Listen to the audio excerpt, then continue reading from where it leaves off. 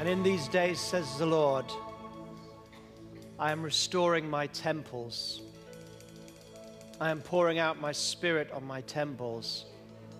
And I am rebuilding the altar of your heart.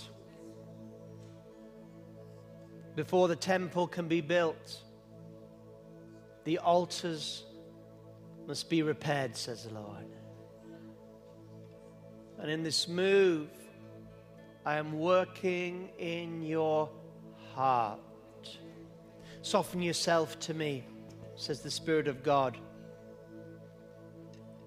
Soften yourself that you might be soft clay in my hand.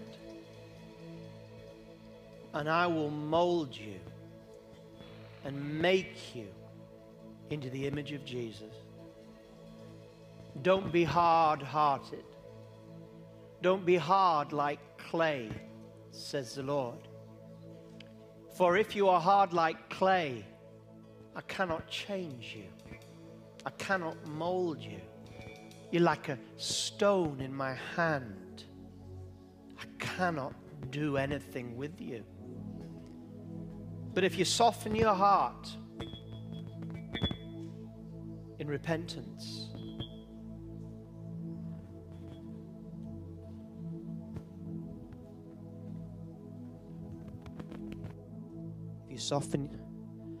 if you soften your heart in repentance, and repentance, this is me speaking, not the Lord, that repentance isn't what some of you think, feeling guilty and bad. Repentance is more a turning to the Lord than a focus on sin. And so the Lord is saying that we're to turn to Him with our hearts, that we're to allow the softening influences of the Word of God and the prayers of the saints and the softening rain that falls on the soil of our heart during worship, and the softening of faith and the softening of thanksgiving and the softening of trust and the softening of forgiveness of others, patience with others, love of others, the softening of His presence, the softening of good deeds and good works and kind words. Oh, the flow of softening that comes by the fruit of the Spirit in our lives. God is calling on a soft-hearted generation in these days. And He is restoring, as He said, the temples. Your body is the temple of the Lord. And it's through your body that God wants to do great works. You shall lay hands on the sick and they shall recover. You shall share the gospel with your voice and people shall come to me, says the Lord. You shall do good works through your body, and your temple is the outer courts. Your body is the temple outer courts. And just like the outer courts of the temple of Jerusalem, where the world could see, so I will use your outer courts to touch a lost and dying world. But before I can properly use you as I want to use you, I am using you, but I want to use you in a way that it would seem like I've never used you before. Before I can do that, I've got to go to the altar of your life. Your heart is the altar of God. Your heart is a precious thing because from your heart flows all the issues of life. If your heart is sanctified, everything that flows out of your heart, the altar, will flow through the outer courts. It's like in John's Gospel when Jesus said, out of your innermost being will flow rivers of living water. The innermost being is your heart. But I want you to understand the Lord is speaking about your heart tonight as a altar, a precious altar of worship, where the sacrifice of praise, prayer, and obedience takes place. You are the temple of the Holy Spirit. And every temple has an altar. And that altar is your heart. That's why you're to guard your heart, as the Bible says. Because if the altar is in disrepair, the temple can't function properly. I hear the Lord saying that. I hear the Lord saying that. If the altar is in a state of disrepair, the temple can't operate. The whole point of a temple is an altar. Without an altar, a temple is not a temple. It's just a house, a building. But when an altar is restored, sanctified, then the temple begins to operate as it's intended. It becomes a place where the indwelling of God. When Solomon's temple was built, God's presence came because of the altar of sacrifice and worship. Without the altar, God would not be there. Present yourselves as living sacrifices to the Lord. Present to Him your heart and say, Lord, my heart, my inside, who I am, I offer it up as an altar to you. I restore the altar of my heart. It's not going to be hard as clay. I'm not going to allow the world to harden me. I'm not going to allow disappointment, distress, or betrayal to bring my altar into disarray. I'm not going to allow disappointment, heartache, betrayal to let my altar be in a state of disrepair. God is mending hearts in these times. He's doing a work of restoration in your life. A work of restoration, not to restore you to what you were in the past. This is a work of restoration according to the image of Jesus. He's not going to restore you to what you were a week ago or a month ago or a year ago, or even to a time when you were moving perhaps in great blessing. He is restoring you to the image of God that He created you. He is restoring you to who you really are, a new creation, a born again. He is restoring your nature, who you are. He said, I'll take out the old heart of stone and I'll put in a new heart of flesh, soft. And when you were born again, when you came to Christ and believed for the first time, He gave you a new heart. But this perverse generation that we live in and the fallen world, it can take that new heart and seemingly make it hard again. And it's like the old man which has been crucified, but the old man seems to come back. Only seems, because the old man is crucified, dead. But the renewal of the mind is a rejection of the old ways and an embracing of the new.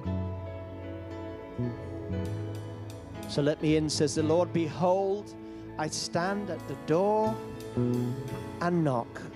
That prophecy is a prophecy to the church. If anyone wants to fellowship with me, open the door of your heart and let Him in afresh. We don't want an altar of religion. We don't want to be an altar of tradition. We don't want to be an altar made in the image of anything but God. We want an altar where God can place His fire. Hearts on fire. hearts aflame, ablaze. The fire comes on the altar. God is fixing to send the fire on the altar of our hearts. You don't have to be perfect. You don't have to be whole. You just have to be open and willing to qualify for the fire of God. The fire of God is clean and purifying. The fire of God brings the heat and warmth of the Holy Spirit. It softens the clay of our hearts and causes them to become supple in the hands of the Master. The fire burns up the sin. It burns up the influence of this present age. And it sets us alight and ablaze with the Spirit of God. I baptize you with water, said John. But behold, one is coming that will baptize you with the Holy Spirit and fire. Lord, send your fire on our hearts in these days. We know you're doing a work of restoration. Continue it, we pray.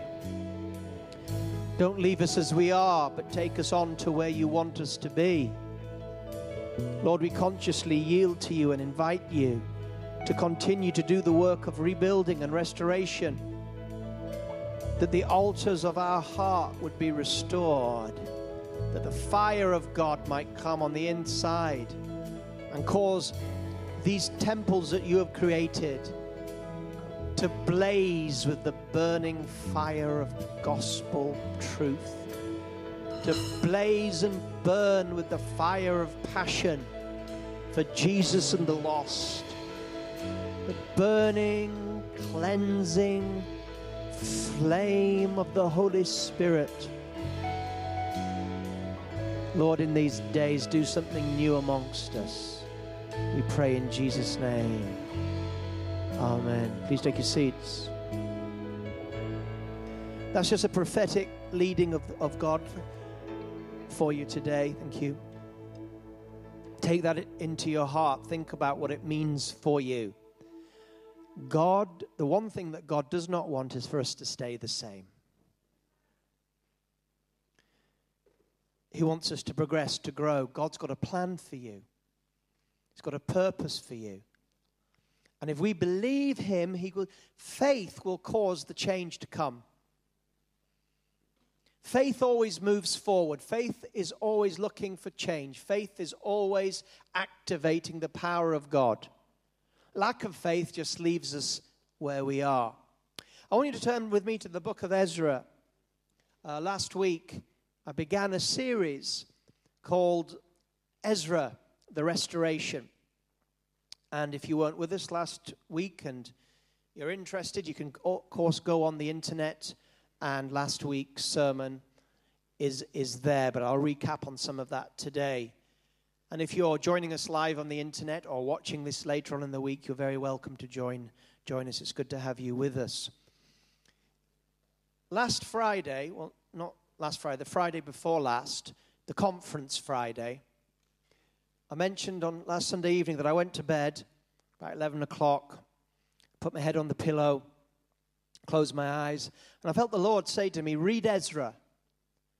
And I thought, well, I've left my glasses downstairs in the office, and I don't think my wife would like me to keep her up reading Ezra. But then the Lord said, listen to it on your iPhone. You've got an app there. So I got my iPhone, I got the Bible app up, I put my headphones on, I began to listen to Ezra. And I've studied Ezra many times. When I did religious education A-level, before I was even saved. I got saved at university. When I was at school and did religious education A-level, I studied Ezra. I was studying Ezra before I was saved. So I thought I knew it pretty well and its background. But as I began to listen just to the simple reading of the book of Ezra, it was like I was listening to a book I'd never heard before in my life. It was so strange.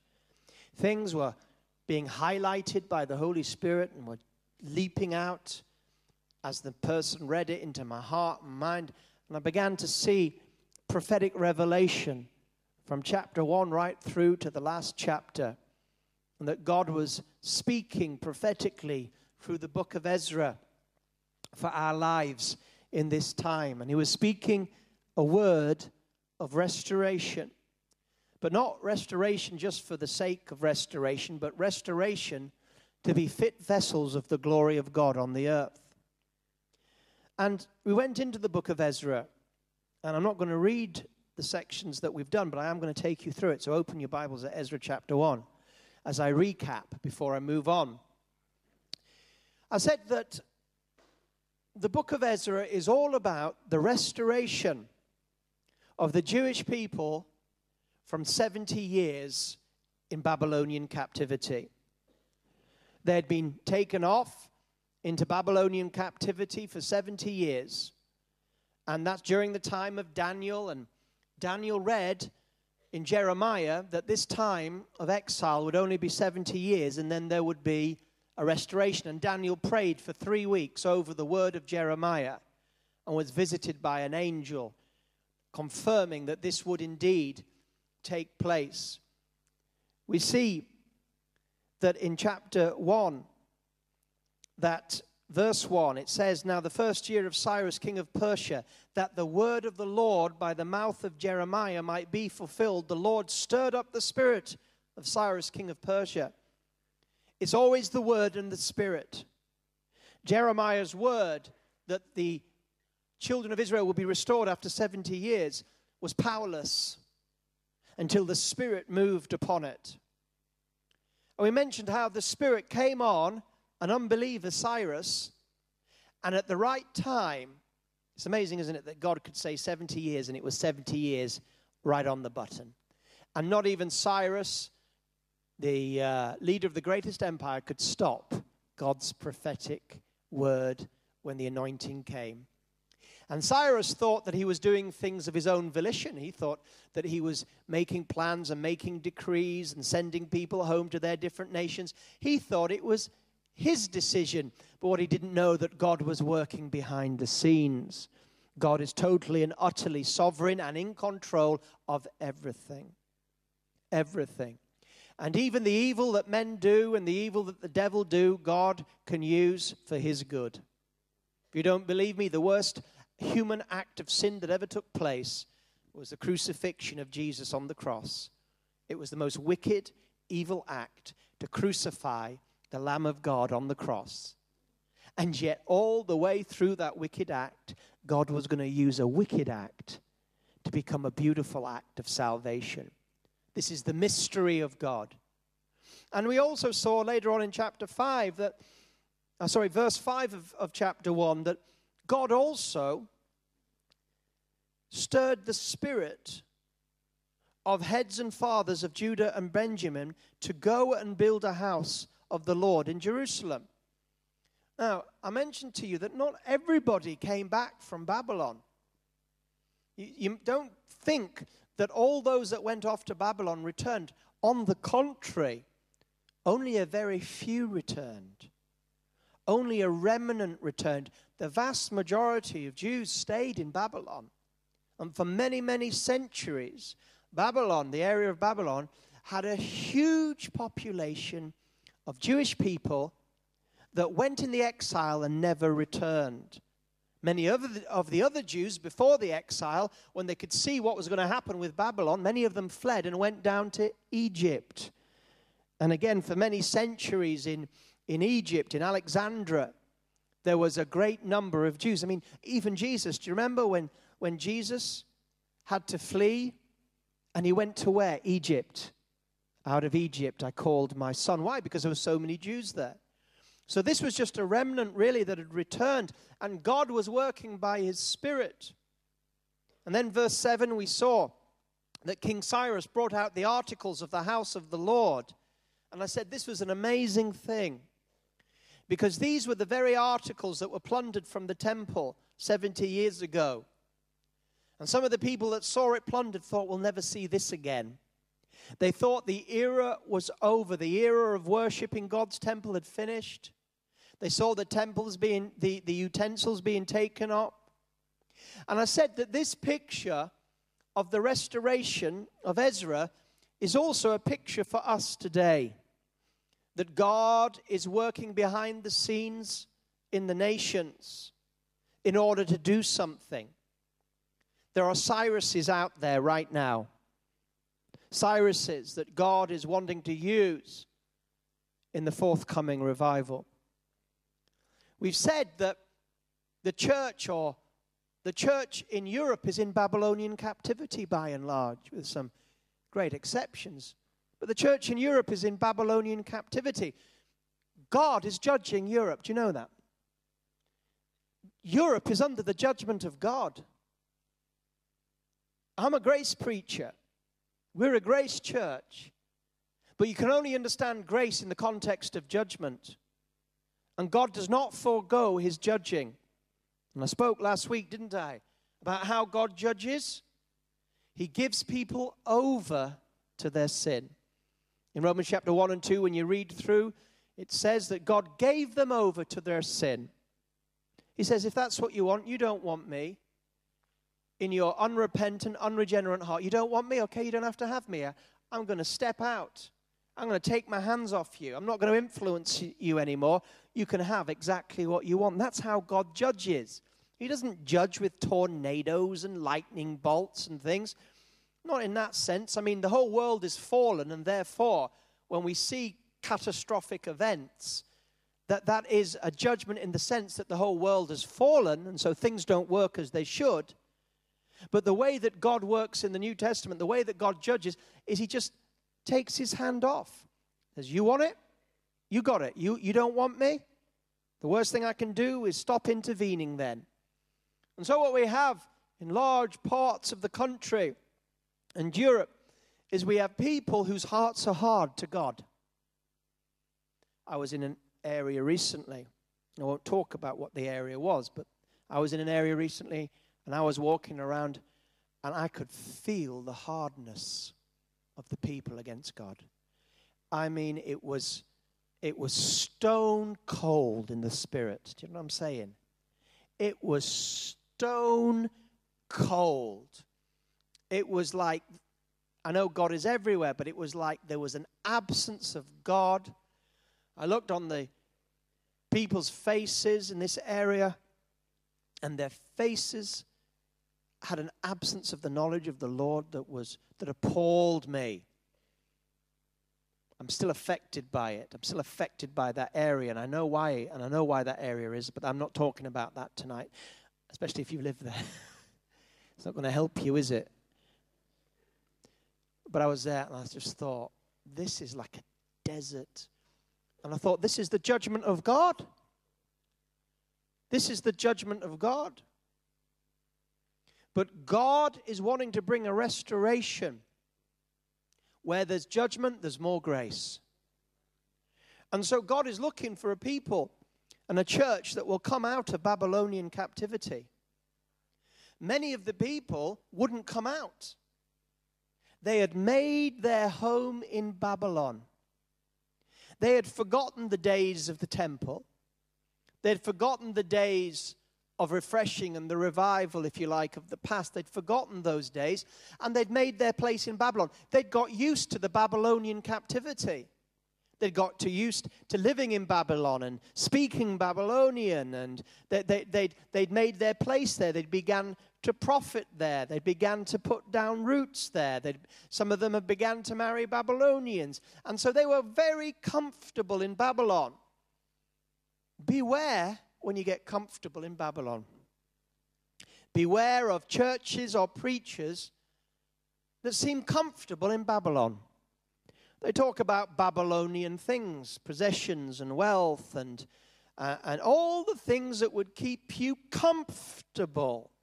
It's Babylonian talk. The comforts of Babylon prevented many of them making the sacrifice to go back to build the altar and the temple.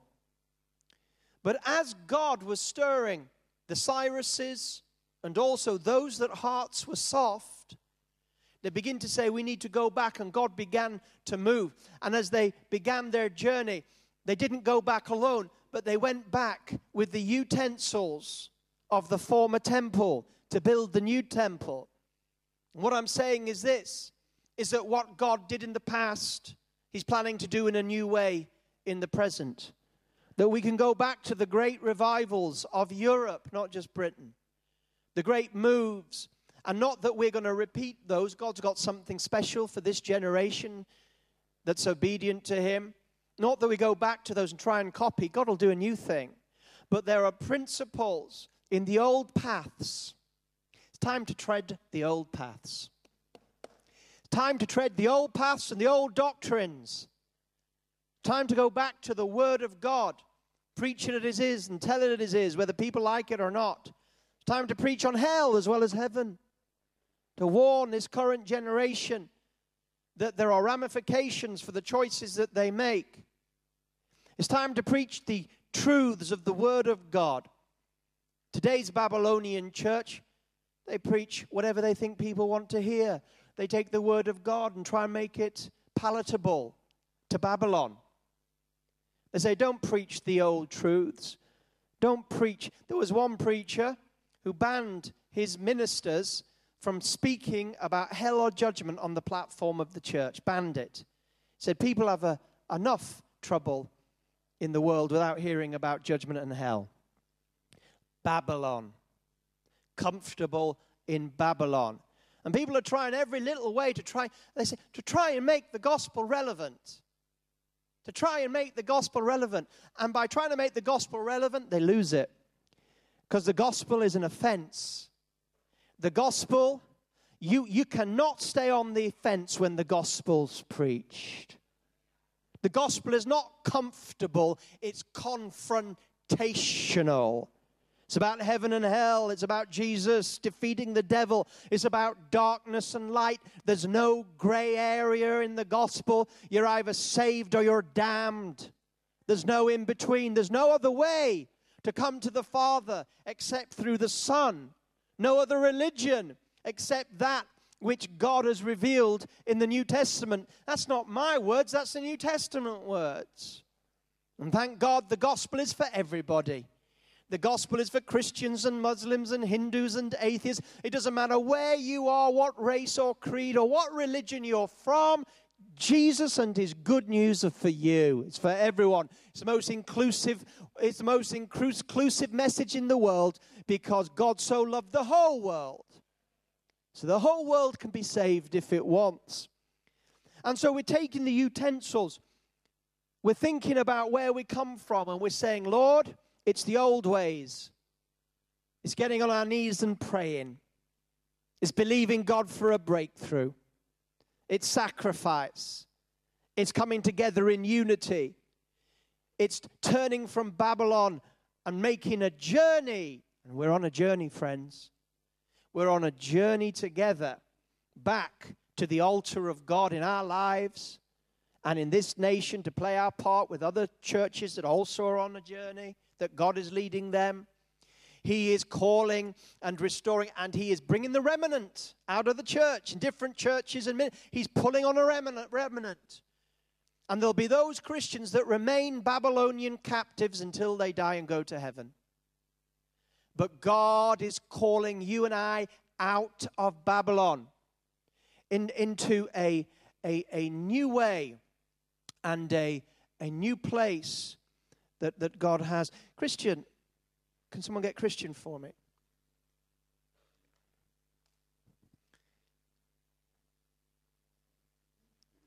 And then we moved on, and then I'm going to finish the recap, into chapter 2, and we saw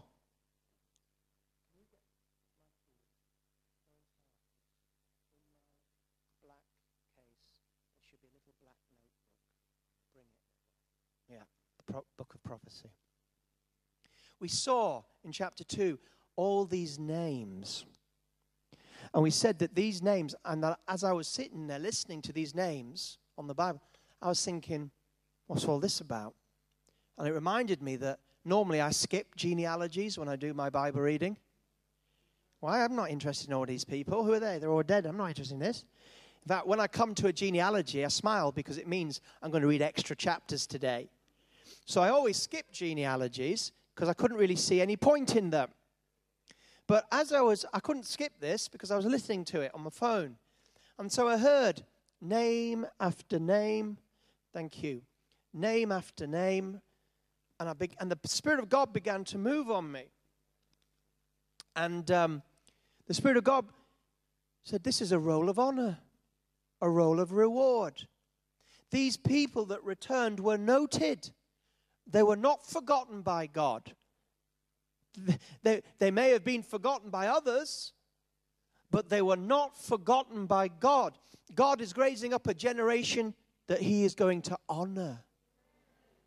Honor. This was a role of honor. This chapter 2 with all these names. You know what it is? It's like the book of life. The book of life is used in different ways, 2 ways. It can mean those that are saved, but really the book of life means those that get a reward, those that are honored. And the book of life in ancient Greek cities was a book where if you did anything great in warfare, if you were a great politician, if you were a great athlete, if you excelled, your name would be put in the records of the book of life of that city so that future generations could go back to the book and see those that excelled. And these are the ones that excelled. It's a picture of reward. God is calling us back to restoration because he wants us to become outstanding Christians. Outstanding Christians. Highlighted Christians. God wants your name there. So I'm listening to these names and I'm thinking how wonderful it is that God is showing us that there is a place where we can have our names written. That we can make our mark together by coming out of Babylon and repairing the altars of God. And then finally, I got to verse 62 of Ezra 2. That's where I ended. And I said there was a group of people that had lost their genealogies. They had lost their history. And they wanted to return, and they wanted to be part of building the altar and the temple and ministering there. But because they couldn't find their genealogy, because they couldn't prove their history, they were not allowed to. And what was that talking about? Well, that's talking about the fact, and I ministered very strongly and prophetically on that last week. You can listen to it if you didn't hear it on the internet. That when God places you in a house like Kensington Temple, it's not day one. It might be day one for you, but it's day 160, whatever it is, for Kensington Temple, because you can go out of that door, turn left, and you can see the founding stone of this building. It was called Horbury Chapel in the late 1800s. And when you look at the history of KT, it's on the website. It's in my book, Land of Hope and Glory. And there is a history that's built up over the years in this church. A history of sacrifice, a history of the people, and every generation that came through these doors, they had something to give and something to teach. It's not day one when you entered. You have entered a flow of history.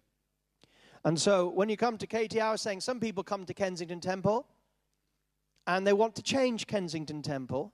They say, I want Kensington Temple to be, I'll make this up because I haven't heard this. I want KT to be more like HDB. Or I think KT should be more like Hillsongs. Or I think KT should be more like Lakewood. And well, thank God for all those because they're who God made them to be. But just as I wouldn't be happy if you went to Hillsongs and said you need to be more like KT, I'd be saying, shut up. God knows who they are. So people have come at times into this house and tried to change the history of the house. Or tried to bring a false history in that's not our DNA, that's not our calling. And I went through some of the prophecies that are over this house, that the glory of this latter house will be greater than the former. Of the elder decades ago, who's had a vision in the church board meeting. He saw people coming through those doors, and as they came through those doors, he saw upon their foreheads, hearer of the word. But then he saw them leaving those doors with on their forehead, doers of the word. And there's many more. There's prophecy over our senior minister's life by Paul or David Yonggi Cho that he would bring revival to London. We believe that he will. And even if he dies, we believe that there'll be a seed or something that he deposits apostolically that will be part of that revival. I pray he sees it with his own eyes, but it's not for us to say. But it's for us to understand our genealogy and our history. It's for us to understand that the torch has been passed and built, and we are building on our history. It's important to know the flow, and you can get in the flow of this house's anointing.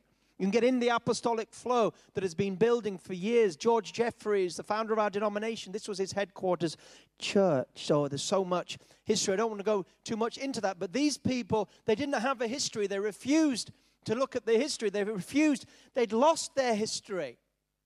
They had treated their history, their spiritual history, with disdain. So when it came back for restoration, they couldn't find their genealogy. They'd been careless with the past, and so they couldn't enter the future. We want to go forward, but we have to understand where we've come to who we are today, because this house has been here from day one. Do you know what I'm saying? When it was Horbury House, the Spirit of God came upon a congregational church down the road, and in a night of prayer, as they were building new houses, this was an area of pig farms. As they were building new houses, the fire of God fell upon them in this congregational church, and they wept with tears who would reach these people in Notting Hill Gate. And they raised an offering that would have been millions of pounds today in one night to begin the building of this house. It was a church plant pioneering spirit.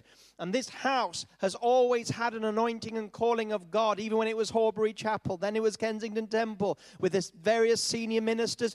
God is building, and we are now the ones carrying the flame. Those that have gone before us are cheering on from heaven. They're cheering us on. They're saying, here, we passed the baton, run! It could be us that reach the finishing line. You hear what I'm saying? This is bigger than individuals. This is bigger than the fact that we just happen to be around today. There is a whole history of this house in heaven, a great cloud of Kensington Temple, Horbury Chapel witnesses that were sitting where we sit, that built this building, that filled this building, that gave to this house. It's not just about building, but you know what I'm saying. They're watching. They're witnessing. And they're saying the ones in the 1800s were the ones that first began the relay race of the anointing in this house. And they began to run, and they passed it on, and they passed it on. It was dropped. It was dropped if you look at our history on occasion. It was dropped. Just like in a relay race, you can drop the baton. It was dropped for a period, but bless God, someone came back and picked it up and began running the same race and passing it on. And now it's in our hands, friends. And it's not an individual or just a group of people who happen to be in this church right now. It's the church militant. That's who we are. We're alive. But it's the church triumphant. We are one. There are thousands of Kensington Temple members that are in heaven.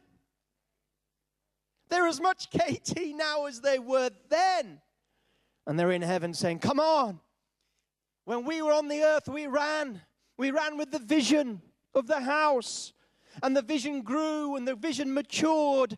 And we added to that vision what God wanted. And then we passed it on. It dropped and someone picked it up. Now it's in your hands. And the vision of the apostolic vision has grown in these days. And it's been made set clear. The vision of the house has been set clear. And just like Habakkuk, run with it. Hallelujah. And like I said, I don't know. Maybe we are the last leg. Jesus is coming soon.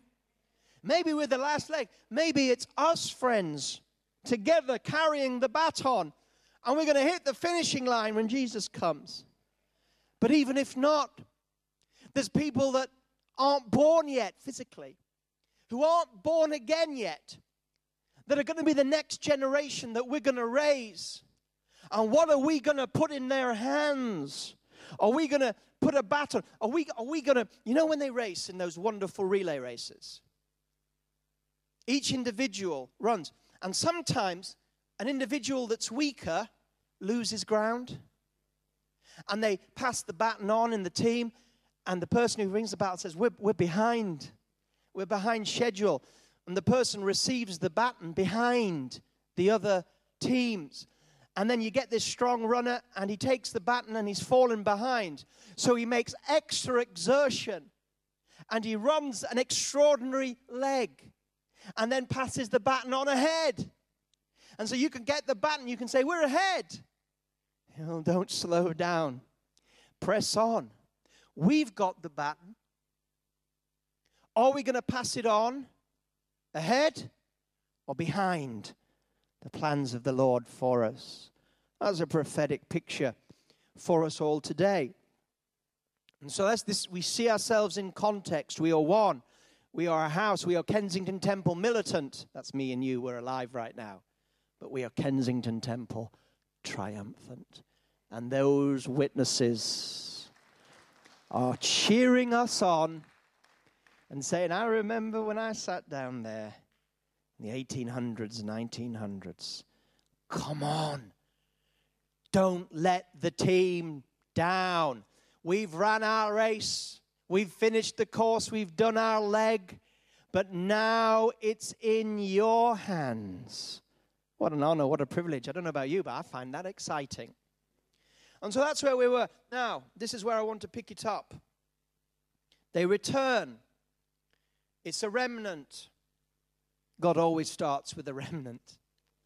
He always starts with a few.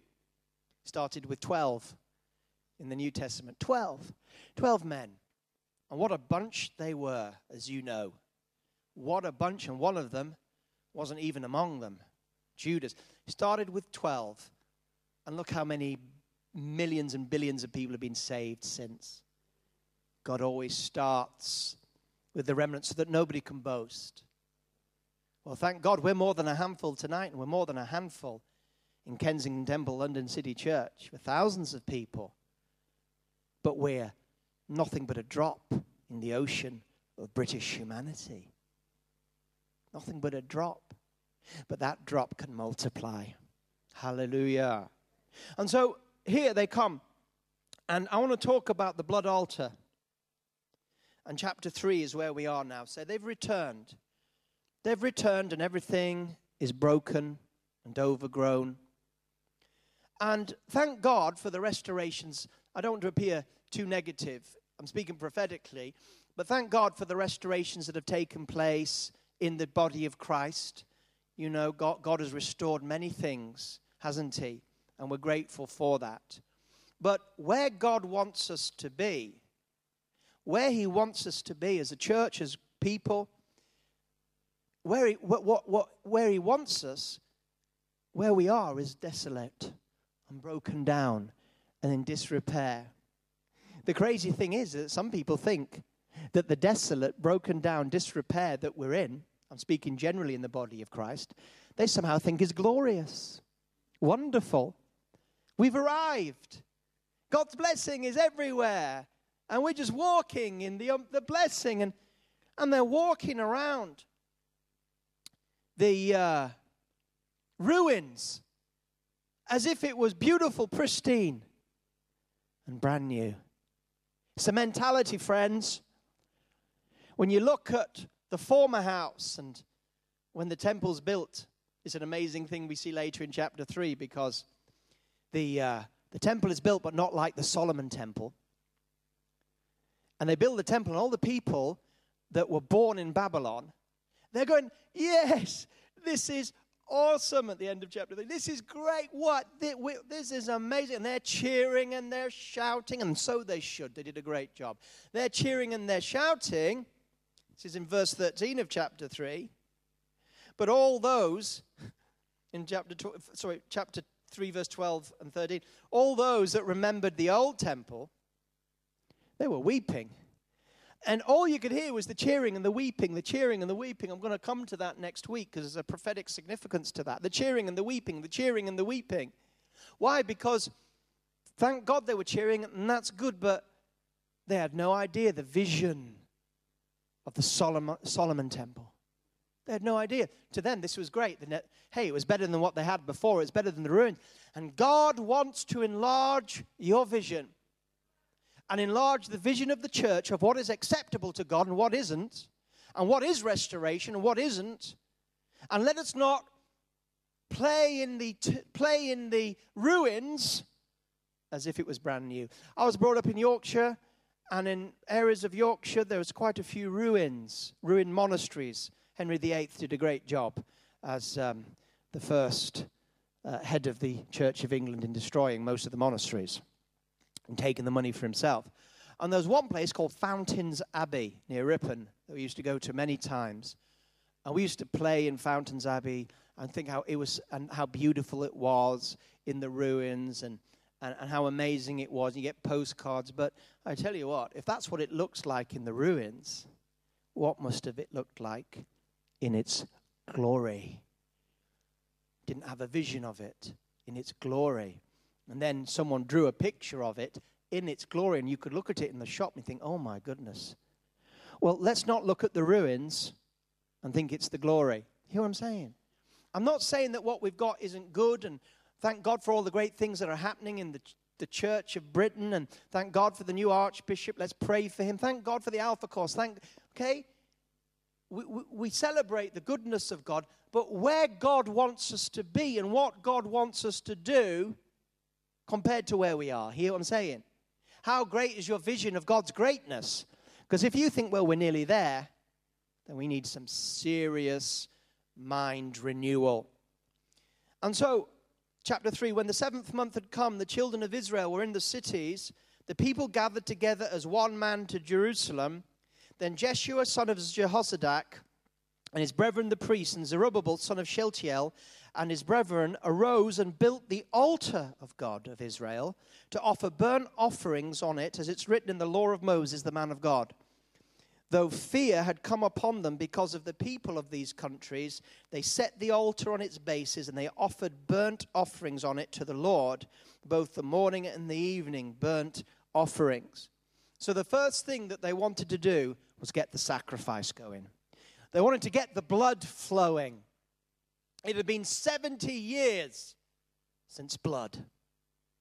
70 years without blood sacrifice. You say, so what?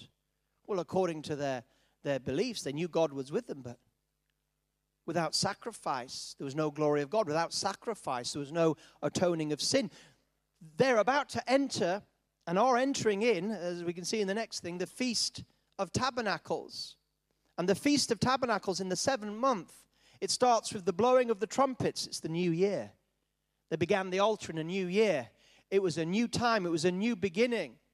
And then the second part of the Feast of Tabernacles is the Day of Atonement, when the sacrifice atones for the sin of Israel. They'd not had the new beginning for 70 years. They'd not had atonement for 70 years. And then the final one, of course, is the Feast of Booths, which is a celebration of the final harvest and a celebration of God's blessing in the wilderness. And so they were entering into this festival.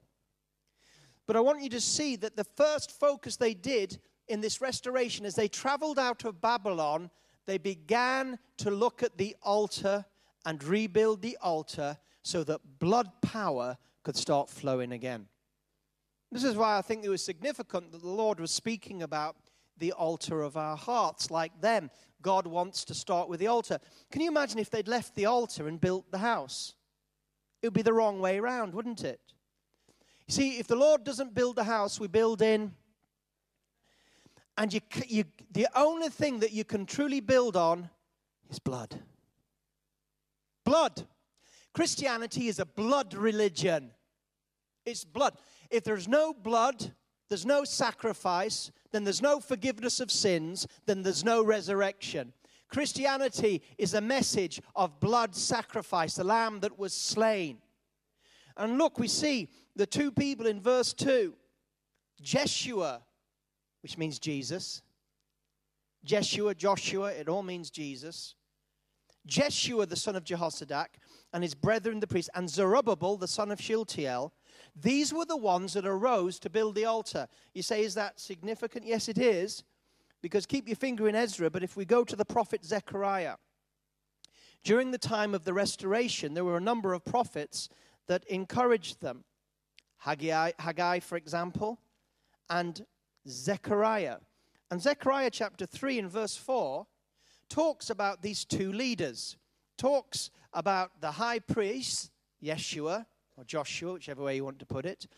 That he was the high priest, but also shows the king. Well, he wasn't crowned king, but he was of kingly descent, Zerubbabel. And so Zechariah is prophesying to them as they're repairing the altar. And look, in chapter 3, then the Lord showed me Joshua, the high priest, standing before the angel of the Lord, and Satan standing at his hand to oppose him.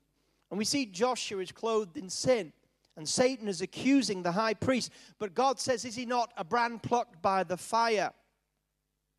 And then he speaks to him, and he restores him. It's all there in chapter 3. I haven't got time to go through it. So it's not just me speaking prophetically about Ezra restoration for our lives. Zechariah 3 shows you that as they were restoring the physical altar and the physical temple, God was restoring the spiritual altars and the spiritual temples. You see it there. Joshua or Jeshua or whatever, high priest, he needed restoration. He was dirty and filthy. He'd been in Babylon, and he needed an encounter with the Lord. He needed sanctification and cleansing, and the devil had rights over him. And the devil said, I accuse him of this idolatry, that backslidden. Look, even if you've been a backslidden Christian, you know, you can be like the high priest. You can be cleansed and healed and restored. You say, oh, I've been a Babylonian Christian for so long. Don't worry. So was the high priest. And you think, I could never be on fire on my heart for the Lord. Yes, you can. You're a candidate. The high priest was ruined by Babylon. But he said, I want to come out of Babylon. The devil said, you're mine. And God said, grace. He's a brand plucked from the fire. Put on a new robe, a new turban, a new ring, and set him forward as the high priest. And then we see in chapter 4, we see the two olive trees, a prophet saying 2 olive trees with bowls. And he says, what is this? In verse 6, he said to me, this is the word of the Lord to Zerubbabel. He was the other man, wasn't he? We saw in the kingly person. Yeshua and Zerubbabel. This is the word of the Lord to Zerubbabel. Not by might, not by power, but by my spirit, says the Lord of hosts. Who are you, O great mountain? Before Zerubbabel you shall become a plain. And he shall bring forth the capstone. That's the foundation stone. This is what we're reading in Ezra. With shouts of grace. Grace to it. And the word of the Lord came to me saying, the hands of Zerubbabel have laid the foundation of the temple. His hands shall finish it, that you will know that the Lord of hosts has sent me. Isn't this wonderful? We could go right into this, but what is this talking about? The anointing. The 2 anointings, the priestly anointing and the kingly anointing. Restored not just the altar, as we read in Ezra, go back to Ezra 3, verse 2. The kingly anointing was in operation. What is that? That is the apostolic anointing. That is we have an apostolic anointing in this church. We don't just have a senior pastor. He has pastoral gifts, but that's not his main calling. He's an apostle. A clear apostle. Not somebody who we call an apostle because apostle's higher than pastor and a bit higher than bishop, and maybe we should have archbishop, and, you know. No, that's his ministry. He's proved his apostleship. We have the pattern, we have the books, we have the vision, we have the enabling, we have the plans. It's the kingly anointing, and that's needed. But also the priestly anointing. Worship and sacrifice and offering in all its forms, spiritual and material. Never think that offerings are just money to help the church grow. If you think that, now I know that there's people out there that will manipulate offerings to get money. I understand that. But never think that your giving and everything that we're doing, the Thanksgiving offering, Thanksgiving week, another opportunity for the church to get money. You think like that, don't give. Because it'll be a slap in the face to God, and he'll slap you back. Don't think like that. Understand the role of the priests. And you see, as they did the altar, they were bringing provision for the altar. It was costly. The provision that they brought, they didn't have much. They just returned. They didn't have much. But to them, it was all for the altar. Give to the altar. And there was a priestly of worship and ministry to the Lord. So we've got the apostolic anointing, the apostolic vision, the apostolic preaching, the apostolic enabling, the kingly anointing that must be obeyed by the house. But also we've got the priestly ministry to the Father, day and night, worship and offering and praise and sacrifice and incense.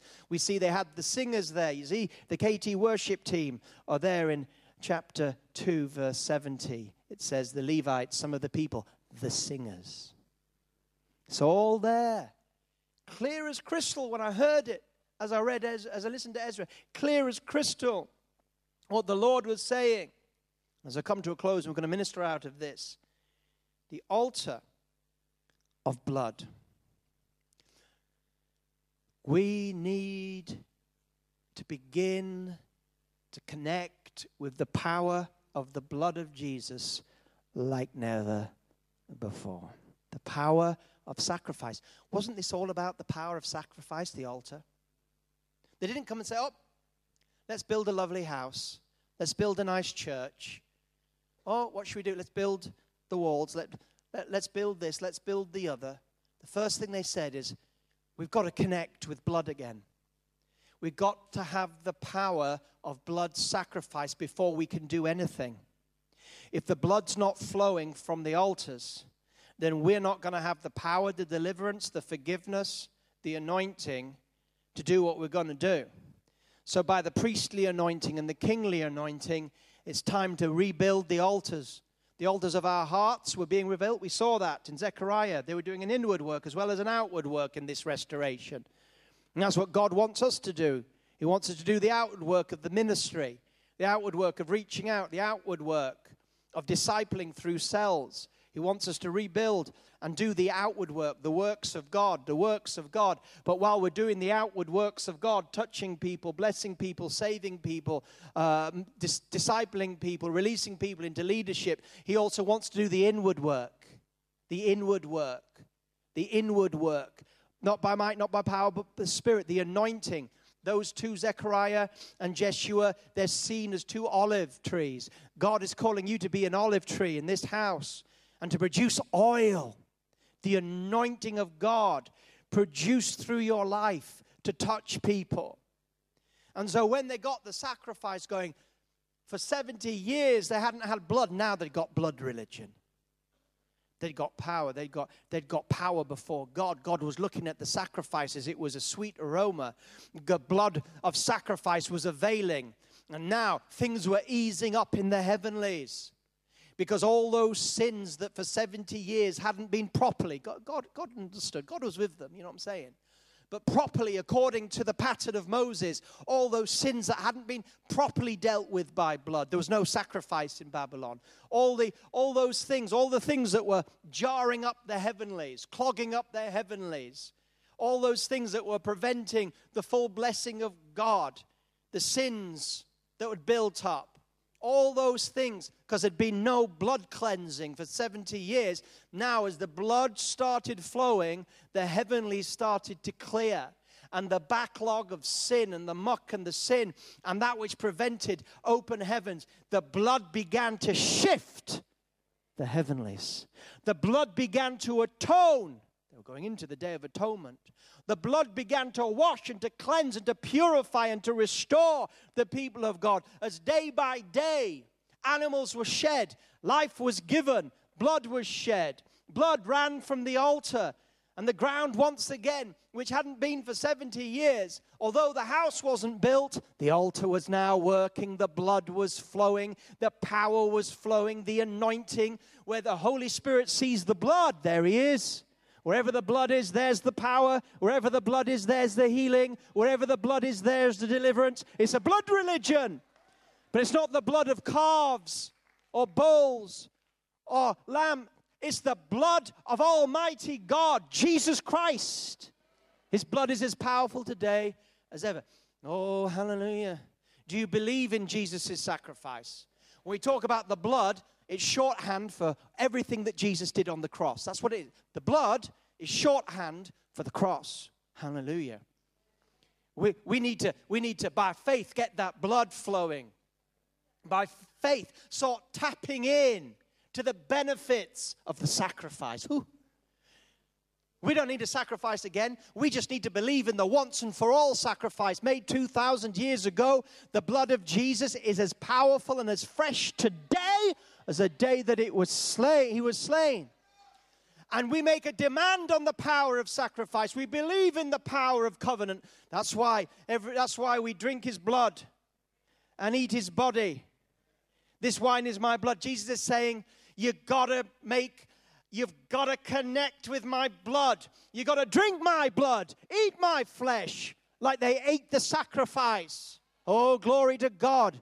It's got to become part of us. It's his blood. Sacrifice has to flow in our mind, renewing us, forgiving us, cleansing us. We have to deal with the opposition by faith in the sacrifice of Christ. For it was the blood of Christ that defeated the enemy, held him in captivity, brought the Holy Ghost on the day of Pentecost, cleansed, forgave. There's always another chance in the sacrifice of Christ. We can wash ourselves, glory to God. How about washing your robe in the blood of Jesus? How about washing yourself in the... That's right. How about diving in to the sacrifice of... Getting all bloody. That's right. Getting the blood on. Soaking yourself in the blood of Jesus. Drinking the blood of Jesus by faith. Oh, glory. This is sacrifice talk. You get people today saying, oh, people today don't understand sacrifice. You have to talk about other things. You have to talk about friendship and love. Blood. Blood. This is a blood religion. Glory to God. A blood religion. Beginning and end. It's the blood that cleanses you. As I close, and we're going to release the power of the blood in a few moments' time. I just want to share with you a prophecy. A personal prophecy, but I'll share it with you tonight. How many have heard of Jimmy Dowds? A great Scottish minister, great friend of our house, often ministered at our cell conferences. Well, he sent me a prophecy last week. He didn't know I was doing any of this. He doesn't know what I'm teaching on. And this is what he sent to me. It's personal, but it's relevant. Son of Atkin, I'm Atkinson. Son of the red earth. Well, I thought, what's he on about? Son of Atkin, son of the red earth. And I've been Atkinson all my life. So it's the first time when I Googled what does Atkin mean. And Atkin means red earth. I didn't know that.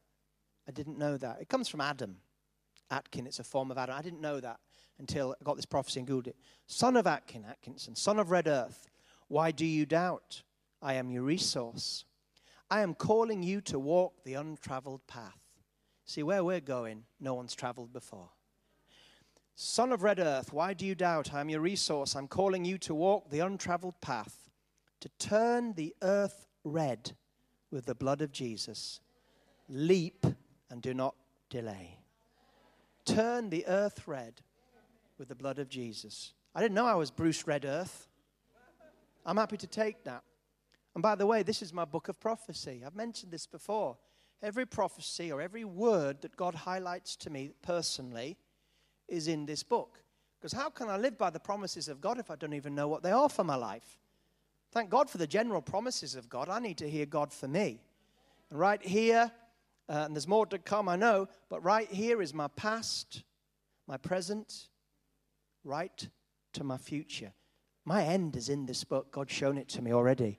And God wants to reveal to you, this is an aside, He He wants to speak to you, but you have to make a record of what he reveals, or how you're going to believe him in the difficult times. I take this and I read the prophecies, and I fight warfare with them. Amen. Let's stand together.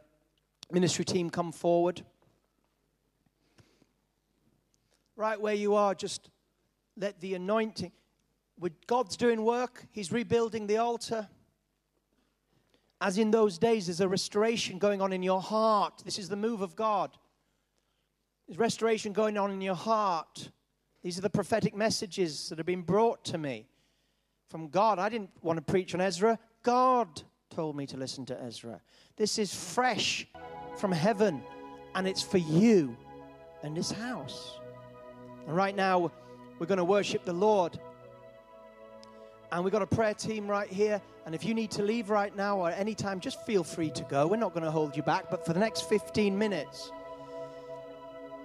if there's anything you need prayer for, I'm talking about illness, especially if you've thought, oh, I've had this illness for years, come forward. If there's a breakthrough, if there's oppression in your life, the blood of Jesus is powerful. And when you preach on the blood, the power of the blood comes. So during this time of worship, next 15 minutes, if you want to leave right now, you're free to go whenever you want.